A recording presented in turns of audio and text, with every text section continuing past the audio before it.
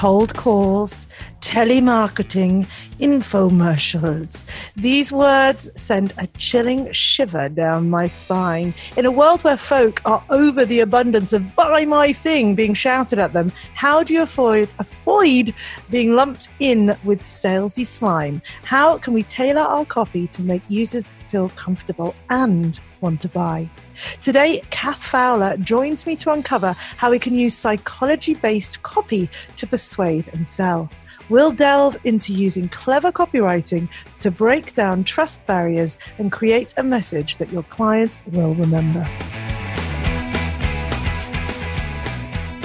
My name's Kate Chin. I'm a copywriter, the founder of the Clever Copywriting School and the Recipe for SEO Success online learning hub. And with me is my co-host in sunny San Francisco, Belinda Weaver.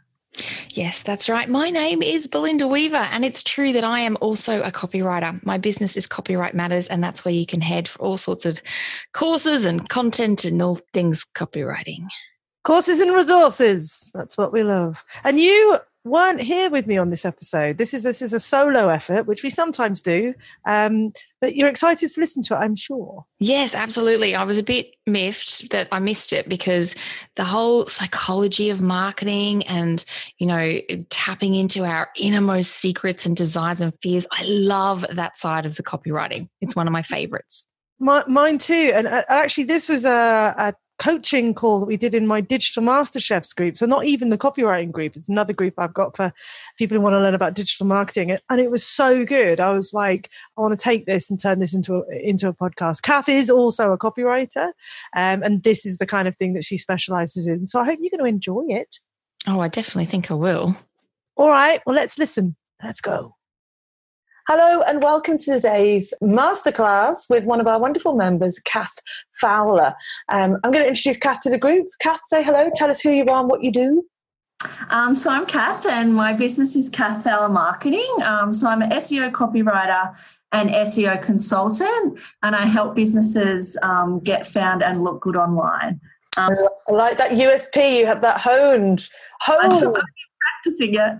Yes, we practice those a lot, and it's a good thing to practice to get that right. It's part of being a good copywriter, which leads very nicely into today's topic, which is based on copy, but not SEO copy. Today we're going to be talking about psychology-based copy tips. So what did you mean when you came up with that title? What were you getting at?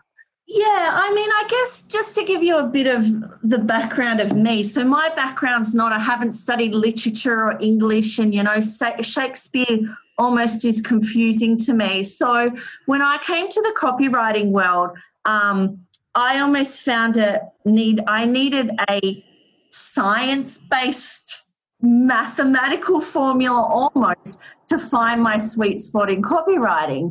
And I discovered this sort of school of thought that, some of the big guys write about it and other copywriters in this space, and it's used quite a lot in conversion copywriting and copywriting is basically just how you can do improvements for your copy that actually tap into consumer behavior and psychology. So if you take it a step back even from copy, one of my favorite subjects at uni was consumer behavior, and this was before social media and all that existed, my experience of marketing. But you go to the shops and those chips and those chocolates are on the aisle level shelf. That's all, using psychology and marketing. They put those stupid little Kinder Surprise things, little chute that you have to walk through in Kmart before you pay for things so my kids see them. So there's little things like that in marketing that I just loved, 15 years ago, 20 years ago when I was learning about marketing.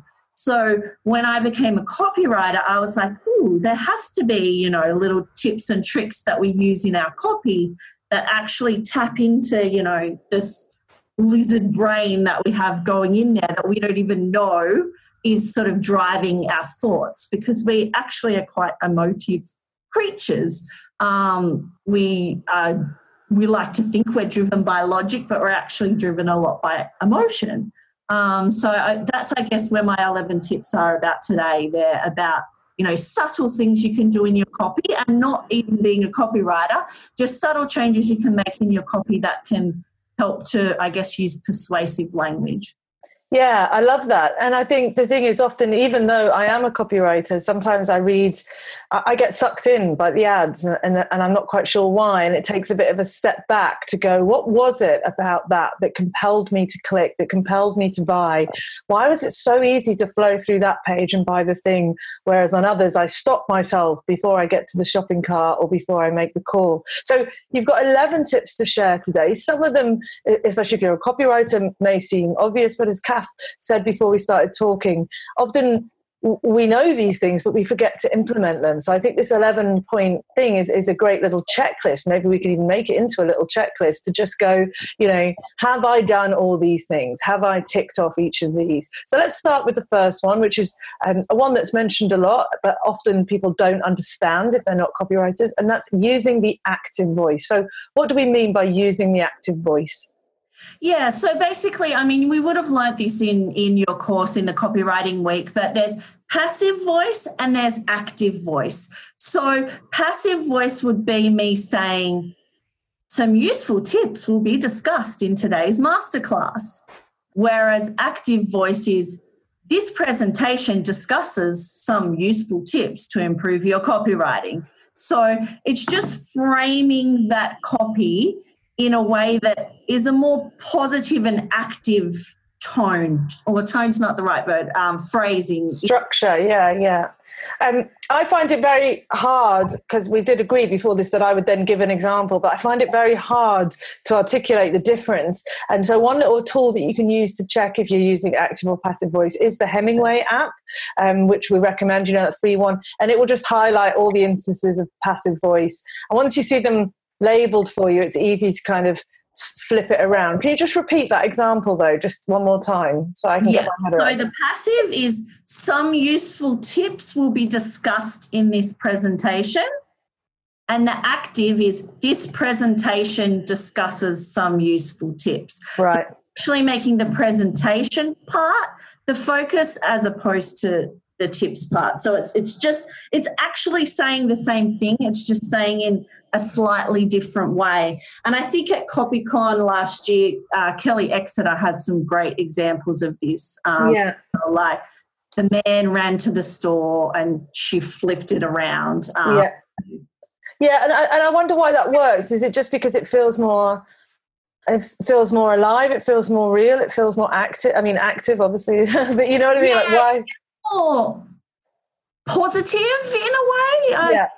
I don't know if that's the right word, but it does. The thing is, I mean, I use Yoast as well, and me and passive voice are friends. Like Yoast is always saying I use too much passive voice. And I think it depends what you're writing for. Like if you're writing a sales page, I think you want to be really mindful about, using active voice so you're getting your point across and things like that. But if you're writing a blog, sometimes you can use more flowy, flowery copy that will put you into a more passive voice state that I think is okay to get. Yeah, I think it works well in storytelling. And I think the thing is as well, it's all about knowing the rules well enough that you're confident breaking them. So, it's not hard and fast. But yeah, Yoast Hemingway app is a good one to find you. Okay, so the next one is all about repeating the core message in different ways. So take us through point 2. Yeah, so this is basically if you're a copywriter or if you're, a wedding entertainment. Good example. If you're doing those kind of things, like I said, my USP at the beginning, which is helping businesses get found online and making them look good. So with my copy on my homepage, I repeat that message, but I don't say it the same way. So I'll say, I'll help you get found in Google, or, I'll improve your social media presence, because that's, another way. So what it is doing is basically, and the psychology behind it is that people need a few instances to actually get a message sort of drilled into their head. So basically there's a quote that I read that said, tell your audience, and I'm sure Kate has said this so many times, tell the audience what you're going to say it, and then tell them what you said. So that almost even goes back to like my essay writing days in uni. You've got the sort of intro, you've got the body, you've got the conclusion. So they should all have a core theme running through them about the core message that you want to convey in that page, whether it's a sales page or whether it's a blog. You want to say what you're going to say it, and then back it up again. So basically, if you're selling a widget and the main thing about it is that it will save you time, you want to save time. You want to say gives you back time to spend time with your kids. You want to say will save you 3 hours in the day. So they're all sort of similar, but they're saying the same thing in different ways. Yeah, I love that. And I think it's the different ways that's key. So I was looking at one of the students in the current round of the course who was saying, that she was Melbourne's something or other photographer, but she literally just used that same phrase 4 or 5 times on the page. So actually that kind of repetition becomes irritating. It feels like SEO spamming. So it really is about, really understanding what your core is. And so you're like being found online. Mine's all about sort of slaying the Google beast and grappling the Google beast and, overcoming jargon and, so I think it's about, to say it well, you've really got to know what your message is, and your message has to have a bit of expansion to it. Like, it has to have some room for maneuver so that you can come up with different phrases. And if you can't come up with different ways of expressing it, maybe it's not a good core message. Maybe it's a bit weak. So I think that's an interesting challenge. Okay, point number 3 is all about metaphors, and I love a good metaphor. So exactly. So basically, how often do you see on websites words like quality, powerful, reliable? Really, they're all words that everyone uses that they've just become meaningless. Who's going to say that their product's not quality or that it's not reliable or whatever it is? So what you want to do is use metaphors where you can, and don't go overboard because it can get silly, but you want to use metaphors to back up those phrases. So if you want to talk about, a super soft pillow, you say it's like laying your head on a cloud. Like, no one's laid their head on a cloud, but, you're painting an image in people's minds. Or if you talk about, our app is the most powerful social media tool on the planet, you can say something with Zeus-like power or like, Greek god power or whatever it might be. Find things that back up that, like reliable. You talk about when you have a reliable friend, they're my rock. So it's making instances of where you can use a word that really is meaningless now because it's so overused, and finding a way to make people relate to it in a different way. I love that. And I think it also evokes different type of emotions. I think often people are frightened of metaphors because, saying something's got Zeus-like powers might feel a bit much. So I think that's when we can move to similes, which is, when we say it's a something as a something. Do you know what I mean? So it's powerful, as powerful as a lion or something like that. So it's not saying it is the thing, it's saying it's like the thing. That's always, metaphor, similes always confuse people a little bit. But I mean, I think you can be bold. The metaphors are bold, and I think it's good, and I think it's, if you have strong values and strong characteristics of your products, you should play with that. And playful writing and creative writing will really differentiate your copy from everyone else. So I do think it's looking for words like innovative, unique, powerful, quality, affordable, and almost highlighting them and forcing yourself to maybe pick 2 or 3 that you're going to swap out with something a bit more creative and a bit more playful. And that's great advice. Okay, next point number 4 is all about concrete claims. So this is also almost backs up the point before about, quality and reliable and powerful and all those sort of affordable. They don't mean a lot these days. The same when you make generic claims. So if you say, we'll respond to you fast, or our customers love us, or our email platform is super reliable, they actually don't really mean anything. So instead, that first example where we will respond fast, say, we'll respond to you within 24 hours. Or our customers love us. 572 clients think we're fabulous. 872 5-star Google reviews. Use concrete claims to be able to back up what you're saying. And I guess in terms of reliability, we guarantee 99% uptime, you see, with like site hostings and things like that. So how can you take something that's a little bit like people will just go, meh, everyone's saying that, and actually back it up with something a little bit more concrete that you can deliver on. Yeah, so I always refer to this as specificity, which I can never say very well. So be specific in your claims, you know, and I talk about how in the course I used to say have lots and lots of worksheets, but then I would realize that lots means completely different things to different people, as does affordable. And I would say sometimes like affordable is a good one. That's one I recommend a lot because it means it will mean different things to different people, and that's okay sometimes. But, you know, giving an actual price is much more powerful because then that's the specifics and people can make a definite choice. So I love that one. I can't say specificity, but I do like specificity. Okay, so the next one I like kind of carries on from this, and that's actually using percentages and statistics to back up your copy and make it more believable as well. Yeah, so this is actually also how you convey those percentages. So this is used a lot in sort of the charity space and, you know, the medical world.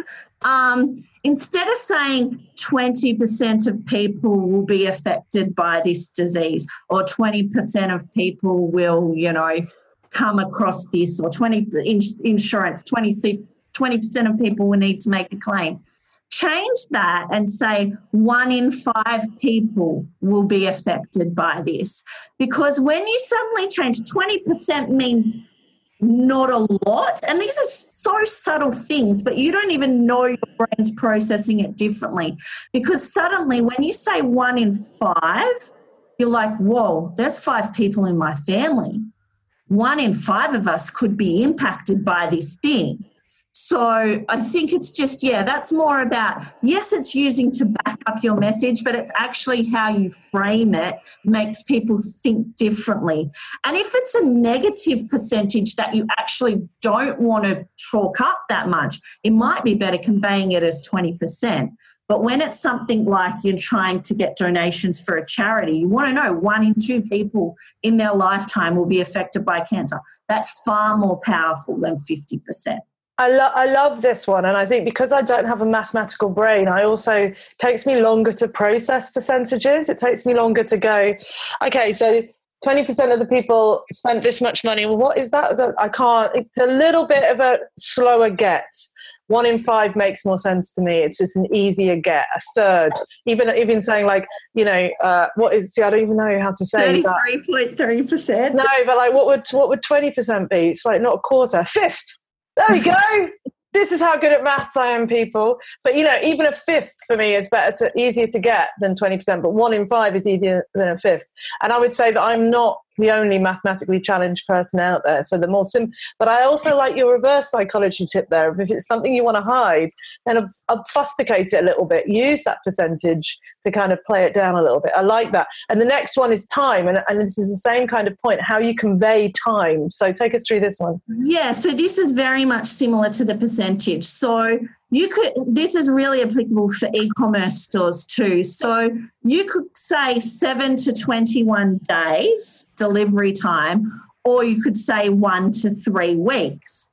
Now, what you actually want to do is basically the purchase process and where someone is where you want to determine whether you say 7 to 21 days or 1 to 3 weeks.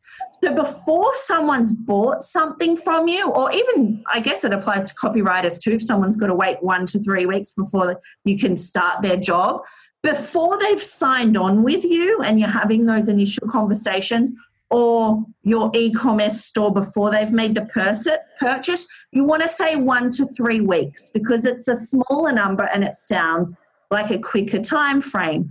But then once they've purchased from you, you want to get into more specifics and you want to say the 7 to 21 days. Ooh. Yeah, there's a bit of research, and there was actually, I don't have the name of it here, but they actually talked about you want to minimize the numbers before purchase, and then you want to minimize the units after purchase. Really interesting. I mean, I look at those and I'm not sure which one seems worse to me. 21 days seems like a very long time. 3 weeks, you know, it's almost where you go less than a month. And then it sounds possible, we'll turn this around for you in less than a week. Sounds better to me than 6 days. But then I'm not doing specificity, but I'm deliberately not doing specificity because 6 days delivery time is shit. So do you know what I mean? Like you're hiding the thing by not being specific. So it's interesting, isn't it? Which one does everyone else think? Which one sounds better to you? 1 to 3 weeks, I guess. Sounds better. No, they both sound bad, don't they? Maybe I should have used a lesser example. No. I get what you're saying, but yeah, interesting. But I like that. So minimize before purchase, and then minimize units, or kind of specify after purchase. So you're being more specific. So if they think 1 to 3 weeks, which you've said before, but in reality, you're probably going to get that thing on day 20. You don't want that piss off factor, or you're following you up after 7 days. And I think we would just, kind of mitigate this whole thing by saying don't have a delivery time of 1 to 3 weeks, and then you're sorted. In e-commerce, if that's if that's your delivery time, get a different job. Okay, so the next one, and this is one of my favorite tools, and something that is so obvious, and yet I do not understand why people do not utilize this beautiful copywriting tool. It upsets me. So Kath, take it away. What is it? Yeah, so this is to do when you list bullet points. You want to include the most important points first and last, because there's a thing in psychology that is an effect called the serial position effect. People remember what they saw first, and people remember what they see last, and in the middle is where it all gets jumbled up. So your least important point should be in the middle, most important at the start and at the finish. And I just like yes to this. Yes, I love this so much. I mean, I just love bullet points full stop.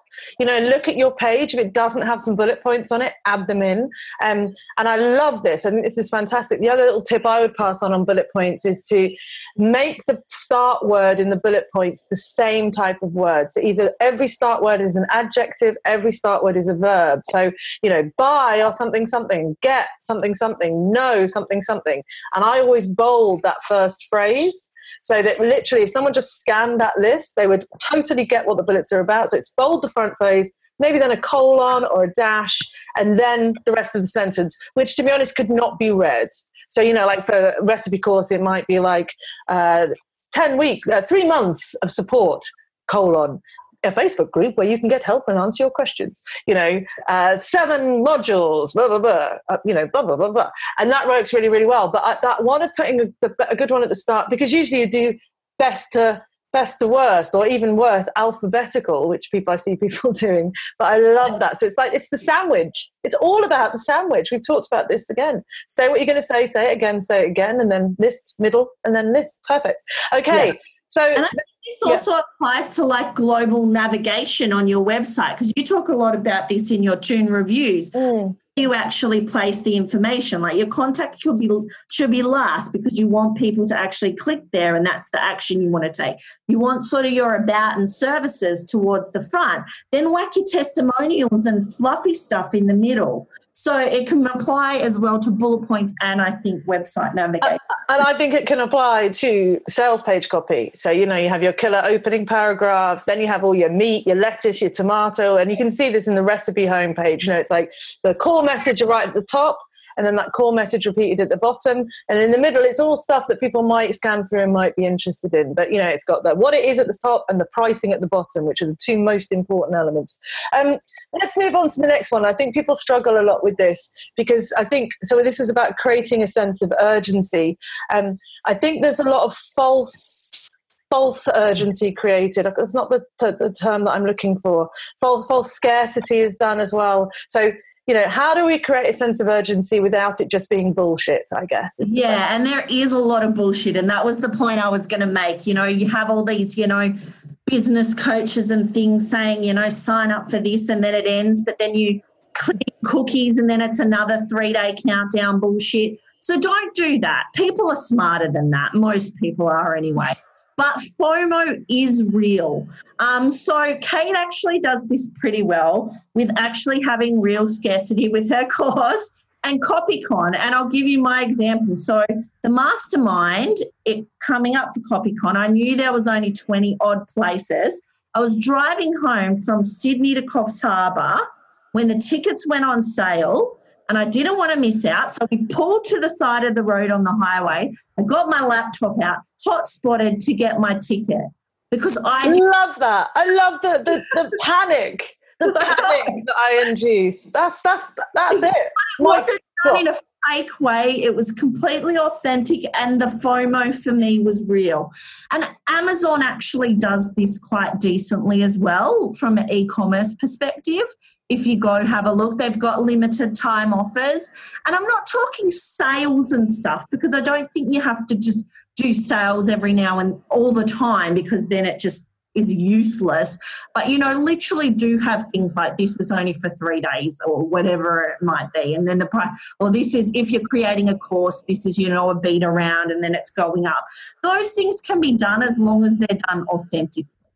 I think you need to be really careful as well. Like, I don't think you should cross over your scarcity. So I don't think you should have time and price scarcity. So this year, for example, with CopyCon, I had no early bird pricing. Because I'm like, the scarcity is there are only 150 tickets. There are only 30 for the mastermind, 100 for the conference. That's it. That's the scarcity. And they've always sold out. So that's the scarcity. So I don't have price as well. And I think the other thing is, if you're going to do things like discounts on your services or even on your shop, you have to have some breadth between them. You know, for example, like if you've just done, hey, look, you get 20% off with this discount code, and lots of people order, and then 2 weeks later you have a 30% off discount sale. And it's like, I just feel a bit duped, because you said that this was a good deal, and now you're just doing an even better deal, and I just bought the thing. And, you know, I think you've got to have some space between them where you're actually charging your regular pricing.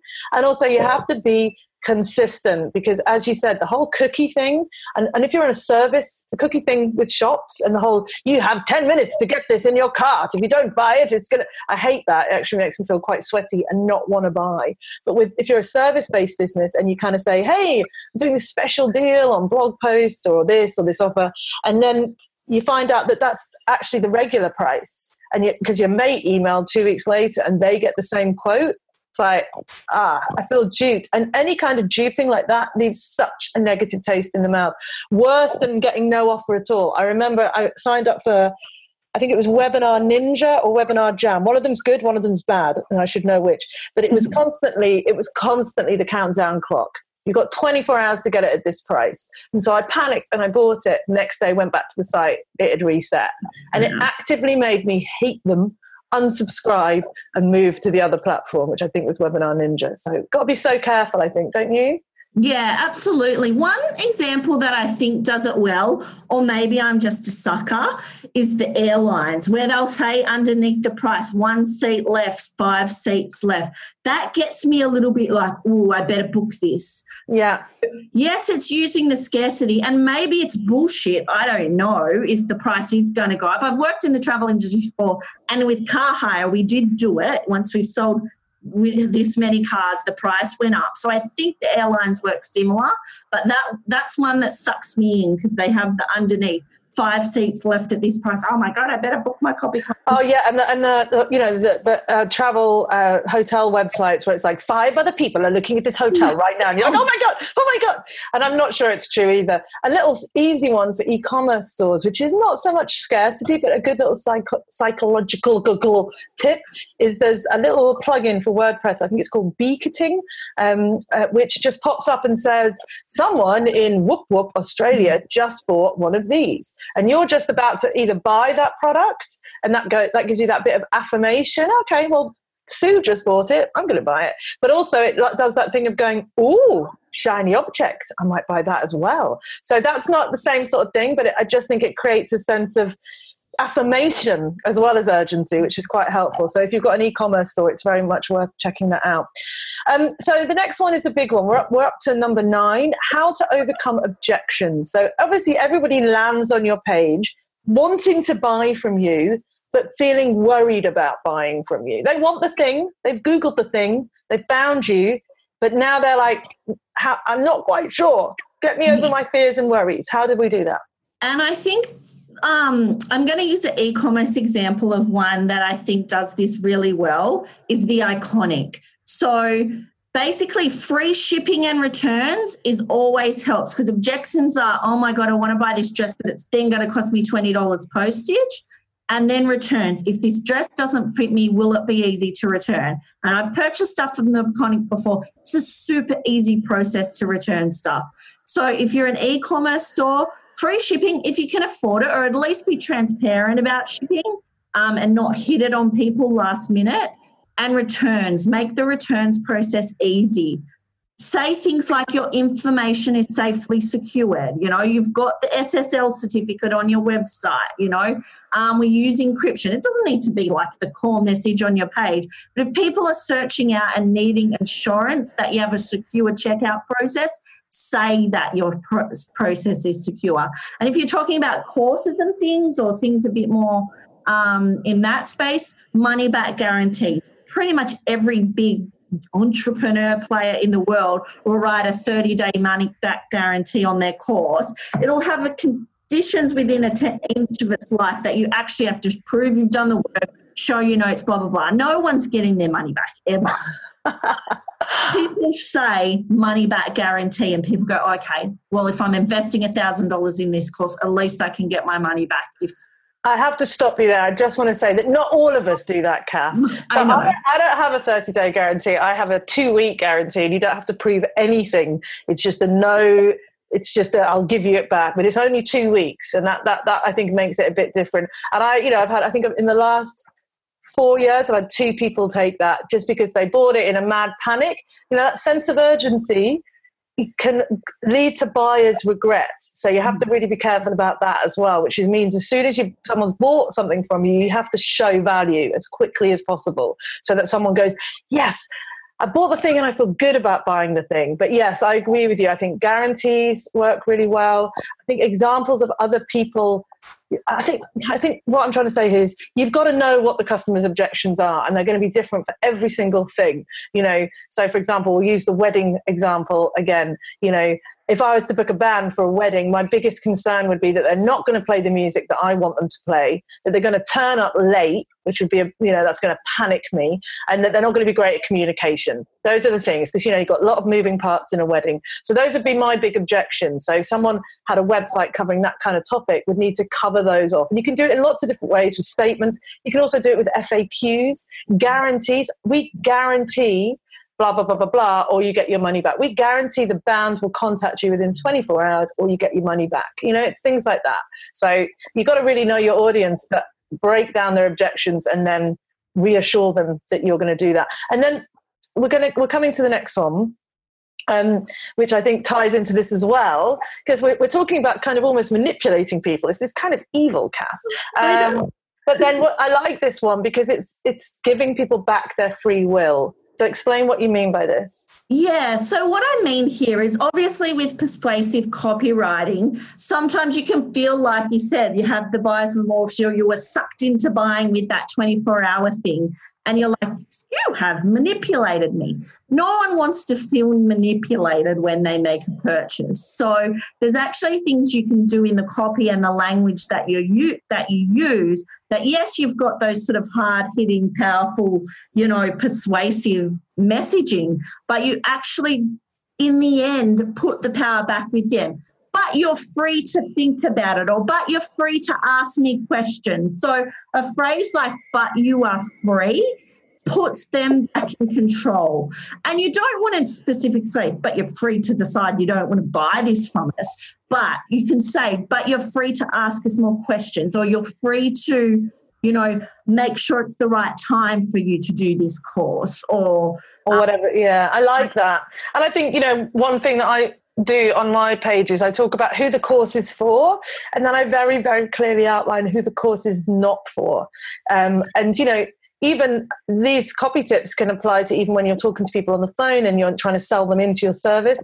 I will often say, you know, I'm not going to sell you into this. Like, I don't want anyone taking this course who doesn't genuinely want to be on this. I don't want anyone working with me who doesn't genuinely feel I'm a good choice, because I don't want you being dissatisfied and going out into the world and being negative about it. So the choice is yours. You know, I can give you the facts, I can give you the features, but at the end of the day, you have to feel good about making this decision.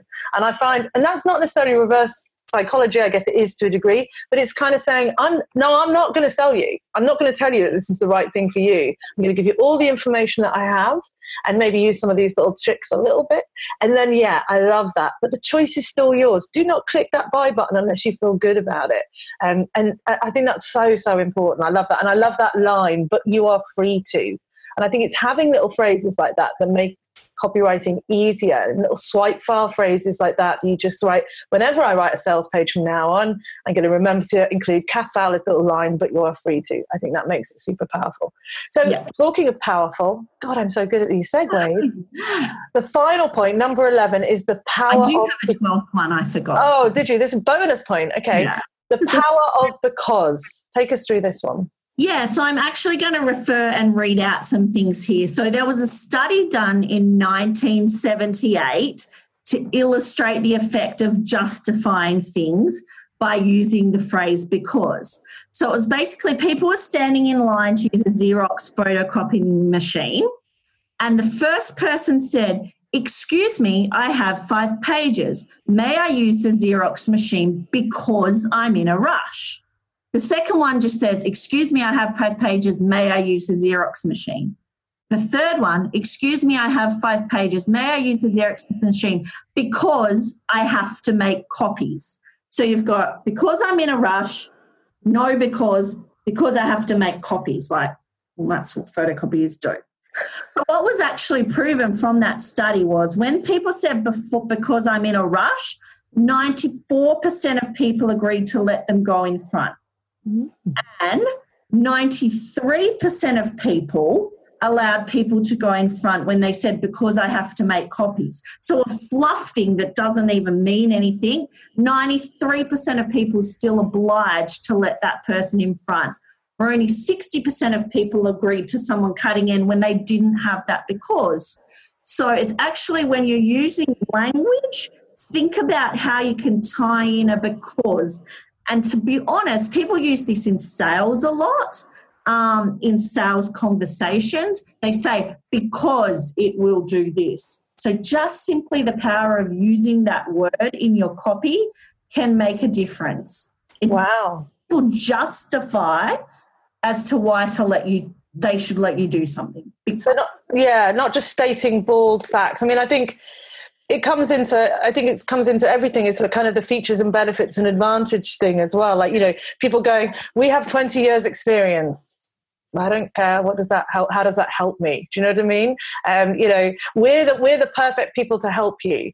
Well, that's not going to help me. We're the perfect people to help you because we've worked with businesses like you before and blah, blah, blah. So, yeah, I think that's a great little cheat sheet tool as well. I even use it on the phone, like with people. I'll say, yeah, okay, so I can send you through a proposal, but because I'm taking bookings in advance, you want to make sure that, you know, you lock it in. Otherwise, we'll be doing this in January or Feb. So I bring those things even into my conversations with clients. God, I'm not calling you up. You sound terrifying.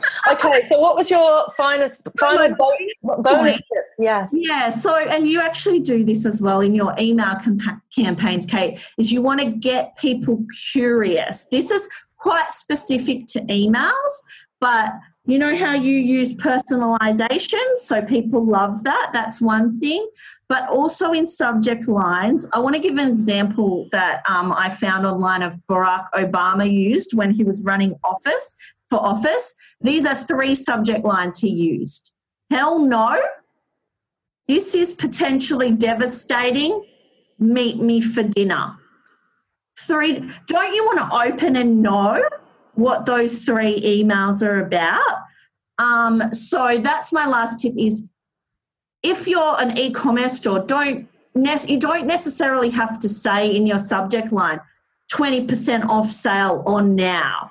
you can get a bit smarter with getting people to open it. And of course, you have to weigh up open rate with then once they open it, the message has to relate to it. You don't want people to feel tricked into opening it, but piquing people's curiosity is a big one, and something that leads on to that as well. I've heard a lot of school of thought is having a PS line under your right at the end of your email, because people are like, ooh, what's this little bit of information at the end? So people are naturally curious. How can you play on that?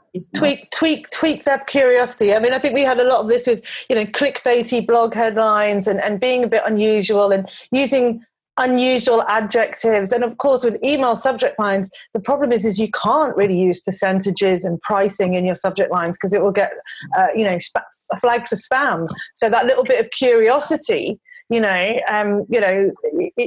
does really work, I think the truth is I would open any email from Obama, but those ones were great examples. And I just think it's being, again, I think, another little tip for psychologists is to be a little bit playful, step outside the norm and, don't be so conventional. People like to play, people like to be entertained, and that can make them think. So, look, I think those were amazing tips. I'm just going to do the TLDR version of them. So use active voice, repeat the core message in different ways, use metaphors and similes, specificity, make generic claims concrete, convey percentages with more impact, convey time with more impact. The bullet points, most important one at the start and the end, create a sense of urgency and scarcity, but not false urgency and false scarcity. Overcome objections, use the line, but you are free to give the customer back their freedom.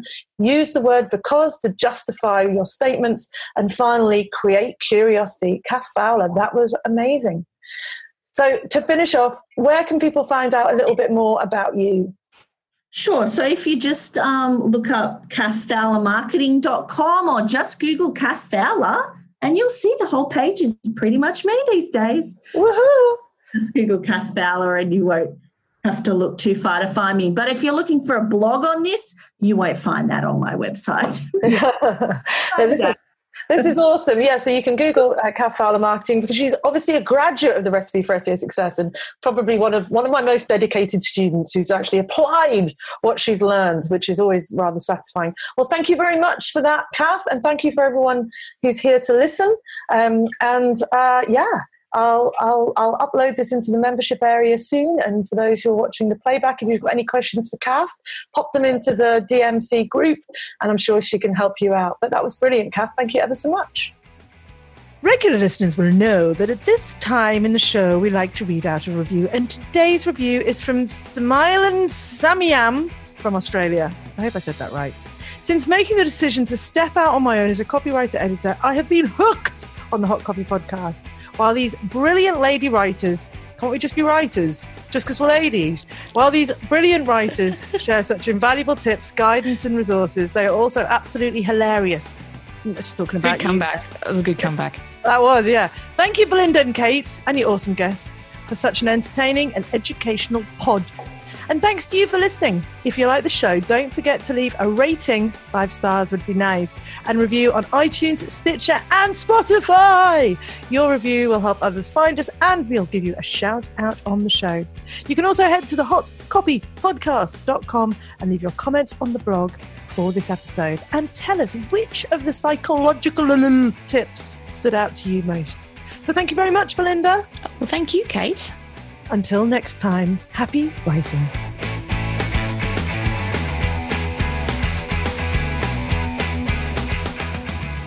Thanks for listening right to the end. If you enjoyed this podcast, you might enjoy my 2 other podcasts. I have one called The Recipe for SEO Success, which is all about SEO tips, advice, and helping you grapple the Google beast. And my other, The Confessions of a Misfit Entrepreneur, which is all about dealing with the stresses of running your own business. You can find both of them on iTunes and Stitcher or wherever you listen to podcasts.